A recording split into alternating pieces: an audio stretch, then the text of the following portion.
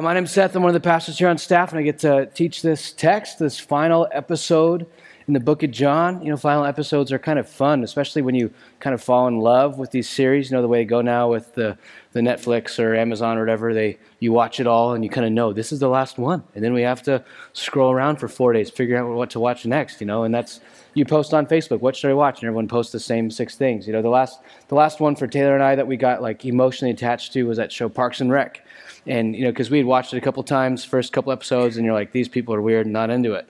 And then someone said, you got to just get through there. You know, you got to wait till you get to know the characters. And you get to know the characters. And then the last episode, there's like this combination of tying up all the loose ends and like future about where are they now. And it's the same in like watching movies when like the credits roll. And then at the end, it's like, now Billy plays in the NFL, and you know Susie has 6 kids, and you know Jordan still works at that same bar, and you know whatever it is, you know, and you kind of like where are they now, that type of thing. And this is like the last episode in the Gospel of John, right? So if you've been with us, we started John after Easter 2 years ago. So some of you have been with us for 2 years, and some of you are going on like, who cares? We're in the book Gospel of John. I've been here 2 weeks. This doesn't mean anything to me. But I'm emotionally attached to John, and this is a final episode, emotional day for me. So you guys can bear with me as I feel connected to John. Part of it is I like John. I like teaching John because John kind of teaches itself. It's pretty clear, right? I feel like a lot of the times I'm like really praying and thinking about what to preach, and it's mostly you're choosing what not to preach because there's so much good stuff right in John.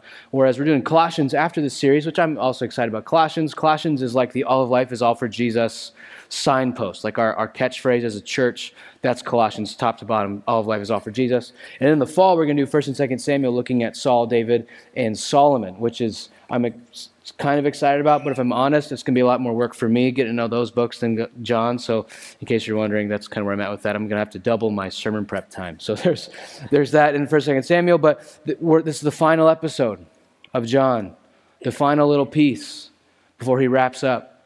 Really the way John was structured, you know, the original title of the book was According to John or Kata John, and it's really in 4 sections. There's the prologue, which is kind of that poetic, in the beginning was the Word, and the Word was God, the Word was with God.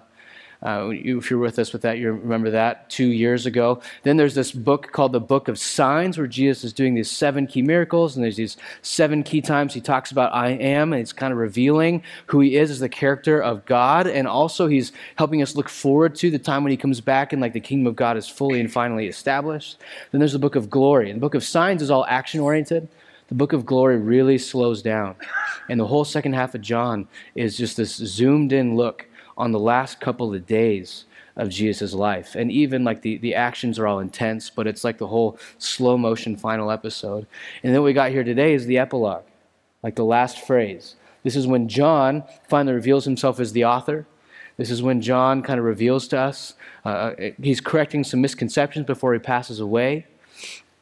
But really he's going to highlight for us these kind of 3 major things that he wants to get across to us before we move on. And the first thing we see here is these final words. And there's 3 big parts of these final words. The first one is that Jesus is bigger than this book.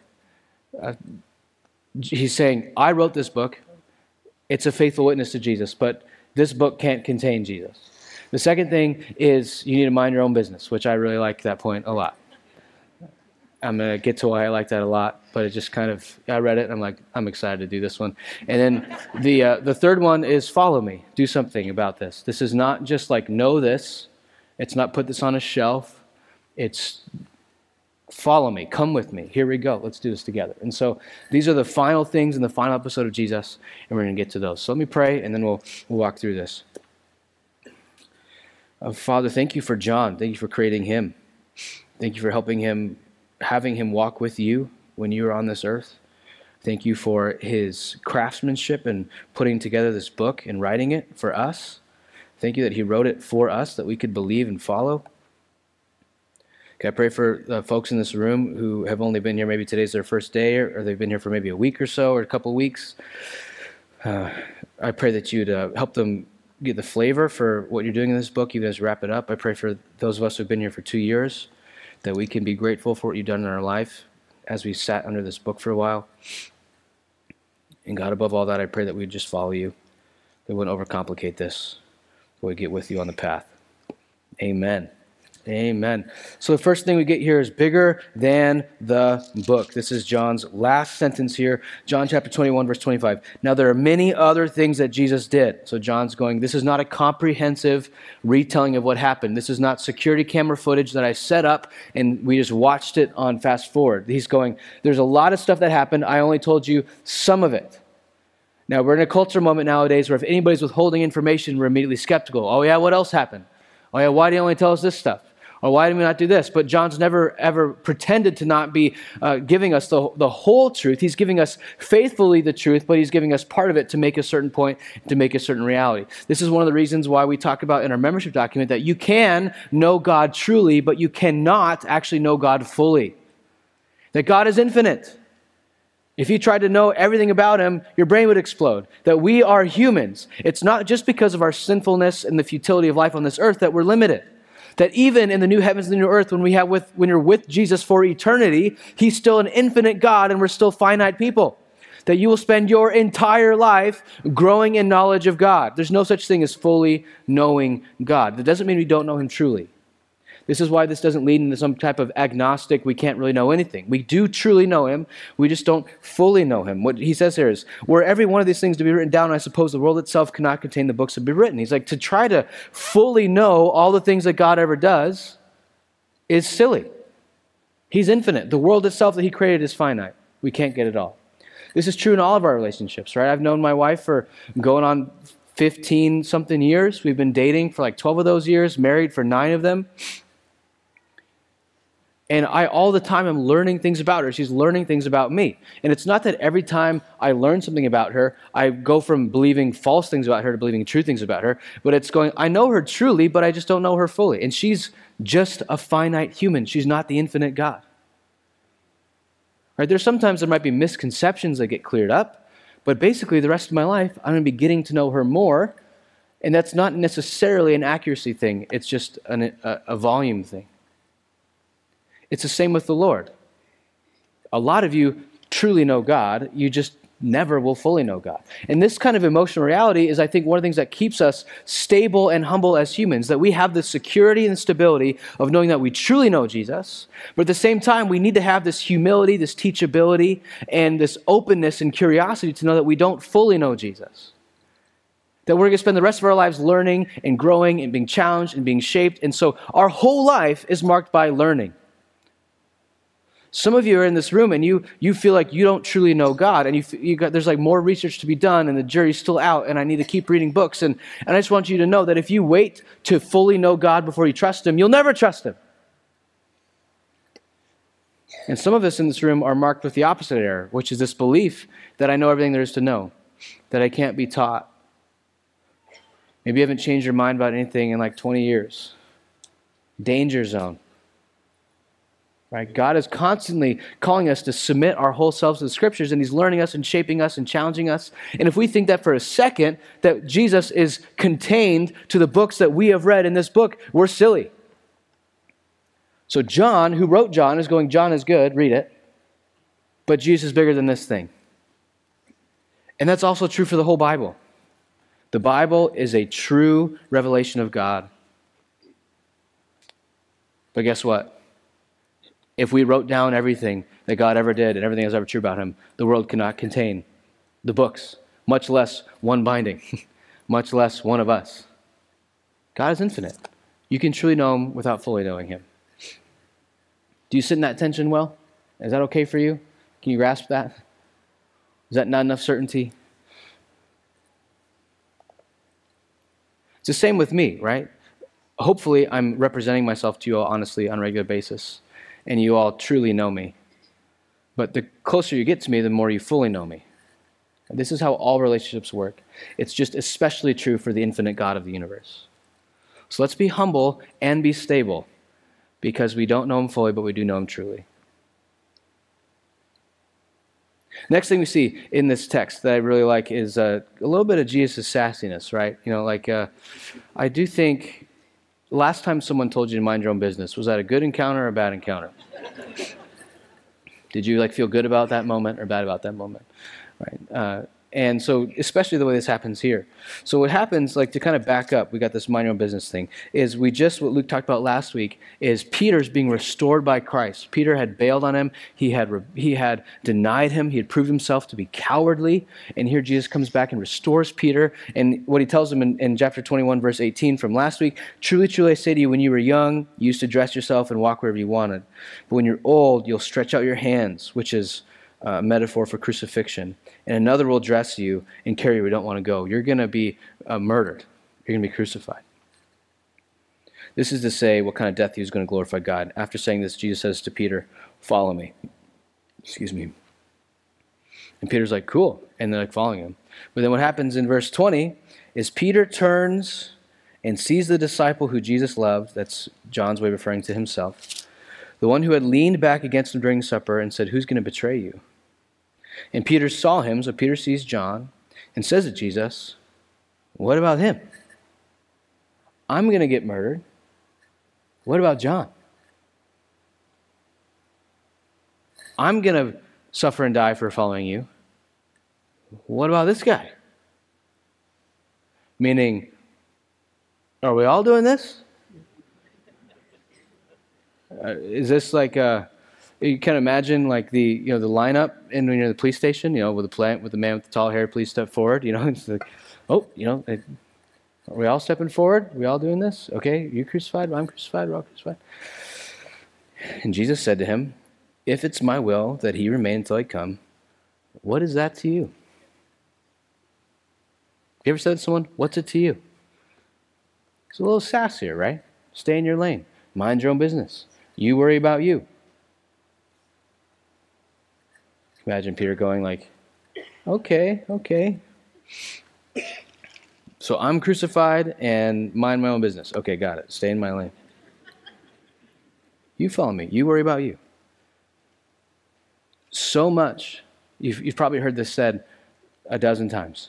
Comparison is the thief of joy. Right? I think everyone knows that. But I also want us to know that it's not just the thief of joy, but comparison is the thief of faithfulness. That when you spend too much time looking left, looking right, looking in front of you, looking behind you, trying to be the faithfulness police for other people, trying to examine other people's callings, not concerned about your calling, you're going to get off track. It's not going to go well. We compare all the time. How come, you look across the yard, you see someone else's green grass, and you go, I wonder if he had to earn that, or if it just was there. How come that guy gets 2 houses, and I'm struggling to do 1? How come those people never get cavities, and brush their teeth, and don't ever brush their teeth, and how come these people brush teeth every day and get cavities? It's like, why, Lord? Why is this going on? How come he gets a wife and is happy, and how come he gets a wife and is unhappy? How come they get 6 kids and I get none? How come they get the promotion and I'm over here? How come this person suffers for the faith while this person doesn't suffer the faith? Why this way? Why that way? And we compare other people's callings all the time. And it takes away energy from us living faithfully into our callings. And not only that, but we can't really know other people's business to that degree. It's kind of like I talk to folks who have kids a little bit older than mine, and they have a firstborn who sometimes forgets that they're a child in the family and starts to act like they're the third parent in the family. And I hear them go like, I'll be his mommy, you be a kid, We Christians do it all the time. I've been here a while. I'm going to help the father do the parenting. And this, I think, is Jesus looking at us going like, I'll be the head of this household, you be a kid in this household. You need to mind your own business. Stay in your lane. This comparison, thief of faithfulness, thief of joy, is real. And here's one of the reasons why I think we do this. So think about what you're most prone to compare yourself to others about. I think that is one of the main tools that reveals what we're actually deeply insecure about. That where we find ourselves comparing or questioning other people is actually a revelation of our own hearts that we have work to do as far as getting secure with Jesus about that area. Do you find yourself thinking about other people's money and what they do with it all the time? You probably have some insecurity about how you're handling your money. Do you find yourself worried about other people, what they're wearing, what they're not wearing, or what they're doing and what they're not doing with their bodies, you're probably insecure about your body and what you put on it. Do you find yourself concerned about where other people are going to church and why they should be going there or not? Maybe you're insecure about why you go to church here. I think if we find ourselves, and so don't find yourself comparing yourself and then just kind of shame yourself. Find yourself comparing yourself and going, this is maybe an invitation the Spirit's giving me into questioning, why am I insecure about this? Do I really trust in the blood of the Lamb for my security, my stability, or am I trusting in my resume? And other people's resume looks different than mine, so I have to be worried about it. Now, when I say mind your own business, I don't mean care about nobody. Because there's a lot of times that we come alongside people and say, are you doing okay? You know, a couple last time I preached, I said, Olivia was being fussy. And people have asked me, how's Olivia doing? And if I responded with, what's it to you?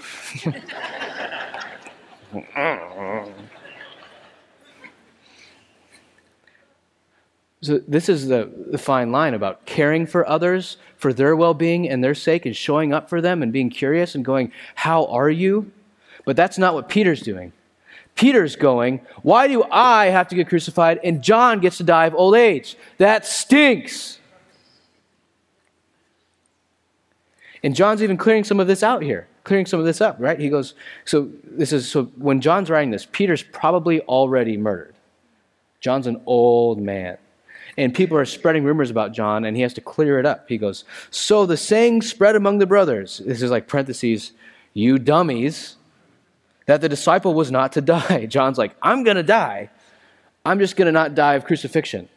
Right? So people get, like, how Christians are, the rumor stuff. I heard John's not going to die. And John's writing his epilogue like, nope, I'm going to die. I don't know where you got this idea. Stop. Not going to die. Yet Jesus did not say to him that he was not going to die. He just said to him, what's it to you? He just said, Peter, mind your own business. So John's going, Jesus just told Peter to mind his own business. He didn't tell Peter that I'm not going to die. I'm going to die. So John's an old man. He's clarifying the rumors. He's going, I'm going to live. He's old. He writes this thinking maybe it's his last thing. Then he goes on to write 1st, 2nd, 3rd John. Right? He's an old guy. He's writing his last penmanship. And Peter a little bit looks at what John gets to. John gets to be this theologian, to write this beautiful book, to live to an old age, to be an elder in the church that all these young people come to him and say, teach us, John. And Peter just gets murdered, cut off early. And so Peter's not caring for John. Peter is comparing himself to John and maybe going, I'm not sure if I want my calling. I think I maybe want John's calling. Do you want your calling? Guess what? Doesn't matter. You got it. You might want someone else's calling.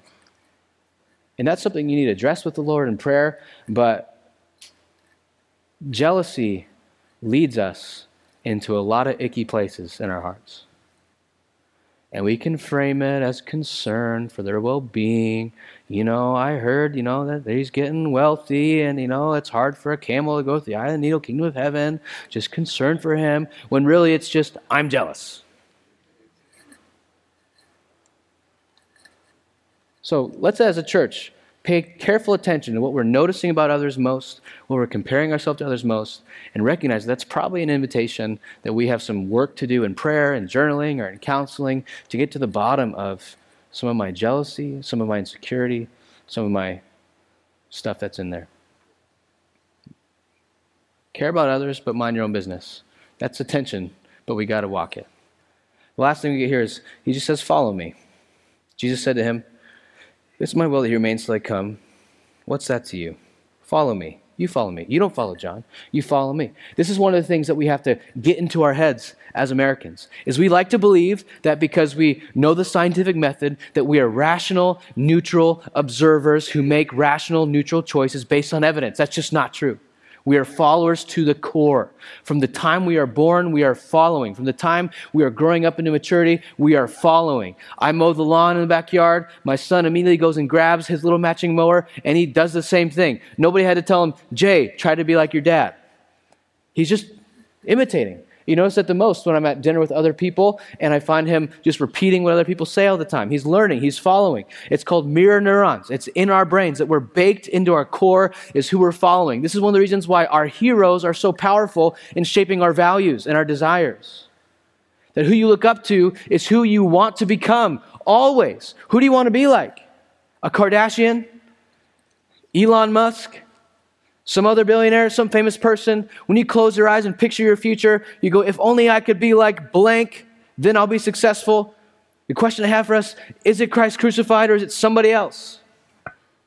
Because for me, it's Christ crucified a solid 8% of the time. Other people shape my heart and my affections way more than I want them to. Because I'm a follower. You're a follower. We're all followers. It's biologically and spiritually programmed into the way that we exist in the world.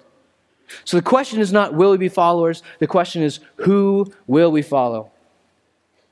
Who will you follow? Who will you be like? Who will you try to imitate? And this is one of the things that I think we get this misconception about it is, if you think about people's famous last words, right? The Buddha, famous last words, strive unceasingly. Whew. It's quite a burden. Work, never stop. You could also translate that, strive to earn your salvation. Because he didn't say it in English, to be clear. Is that what Jesus is saying? Follow me. Put in the miles. Get on the path. Because you could read it that way. Jesus' final words, do stuff. Is Jesus like Buddha? This is one of the things, the tensions we see in the Gospel of John. At the end of John chapter 20, John says, here's the purpose of the book. Verse 31, these are written that you may believe that Jesus is the Christ, the Son of the God, and that by believing you may have life in his name. That feels more like a good last phrase of Jesus. Believe, trust me, not follow me. Follow me sounds like dude more. Believe, trust me feels like trust me. So which one is it in John? Is it believe or is it follow? What do you want him to do? Is it do stuff or is it believe stuff? Is it think stuff or is it act? Well, I think part of the point of this in the Gospel of John is that John doesn't see those as any different. If you trust, then you will follow. If you believe, you will come. Because when we say follow me, this is not Jesus saying, go do that thing. See, when my dog, which I have mixed affections for, best case scenario, scratches at my back door, and I'm like, we have a dog door. What's wrong with you? Go out the dog door. And so I go to the dog, and I was like, nope, dog door that way. And it looks at me like, can't you just open the door right here? I'm like, not a chance, dude. Second-class citizen in this house. And I point him to the dog door. I'm like, go that way. And I think that's what sometimes how we receive Jesus' command to follow me. He's saying, go that way. Do the thing. Walk the path. There is righteousness. Go that way. But he's not saying, there's the path. Walk it. He's saying, follow me. He's saying, I am the path. I am the way, the truth, and the life. Come with me. Stay close to me. When I take Jay to Home Depot, I think all the employees there mostly hate me because he kind of just goes all over the place. But there's a time when we get out of the car and I set him down, I'm like, Jay, there's cars around. You need to follow me, stay close to me, because he's a little distracted. He'll be close to me. He's like, I'm close to you, I'm with you, I'm following you. And then he's like, grasshopper, and he's going this way, and there's cars around. I'm like, nope, stay close to me, stay close to me, stay close to me. And I it's patronizing, but I am his father, so it's fine. So stay close, stay close. That when Jesus says, follow me, he's not doing it to just test our submissiveness. When Jesus says, follow me, he's not saying, let's see if you really believe. When Jesus says, follow me, he's not saying, we'll see if you're for real or not. He's saying, follow me, stay close to me, there's danger, and I'm the best place to be. Stay on my heels, because I'm going where you need to go, and I'm going where I need to go, and I want you to come with me. His follow me is not just to walk the path, it's come with me.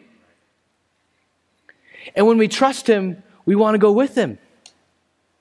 I was driving to lunch the other week on a Wednesday. It was with my buddy Greg and Jeremy, and I was driving to lunch, and I kind of was like, I'm a little anxious about this lunch. Why is that? And then I realized that Greg has closed 4 different mortgages for me, and Jeremy's my financial planner, and I was just feeling a little exposed. These guys know all my business. And I was like, should I be nervous about this? And I'm like, had to kind of talk myself through it, right? No, I know these guys. I trust these guys. Not only do I trust them with that information, but I trust them not to use that information against me. I'm not a financial criminal or anything like that. Don't worry about that. But it's just there's just that weird feeling of exposure. Do I like feeling exposed like this? I don't really know. So, I had to kind of go like, no, I know Greg, I trust Greg. I know Jeremy, I trust Jeremy. And then that kind of helped. I self-managed my anxiety out of that. Went to lunch. I had a good time, right? But because I know their character, I trust them, I believe in them, and I functionally act that way, right? When you know God's character, when you believe in what he's done in history to save you, when you're able to rest in his finished work, then him saying, stay close with me is not a problem. Him saying, stay close with me is not a threat, it's a promise. Him saying, come on, stay on my heels. There's cars and I'm trying to keep you safe. You go, yes, I'd rather be nowhere else. That when we trust him, we follow him. And in following him, we learn to trust him deeper. That's like this cycle of intimacy.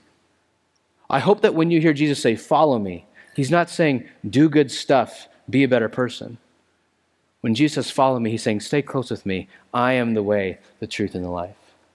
And when you believe in me, you will have eternal life. As we wrap up the Gospel of John, I hope that we as Redemption Gateway really kind of get this message loud and clear, that you have to live your calling, that you really do have to mind your own business and stay close to Jesus. And if you do that, you'll be in good shape. That's how John wants us to end this book. Mind your own business, stay on the heels of Christ, and you'll be okay. Let me pray. Jesus, thank you for this book. Thank you for how you've worked through John to encourage our faith and build our faith. Jesus, I also thank you for being infinite, that the words in this book can't even come close to containing all that you are. But God, I pray that we can live in that tension, that we can know you truly, that we wouldn't feel some pressure to know you fully. Father, help us rest in your work and enable us to stay on your heels, that we'd stay close. In your name we pray. Amen.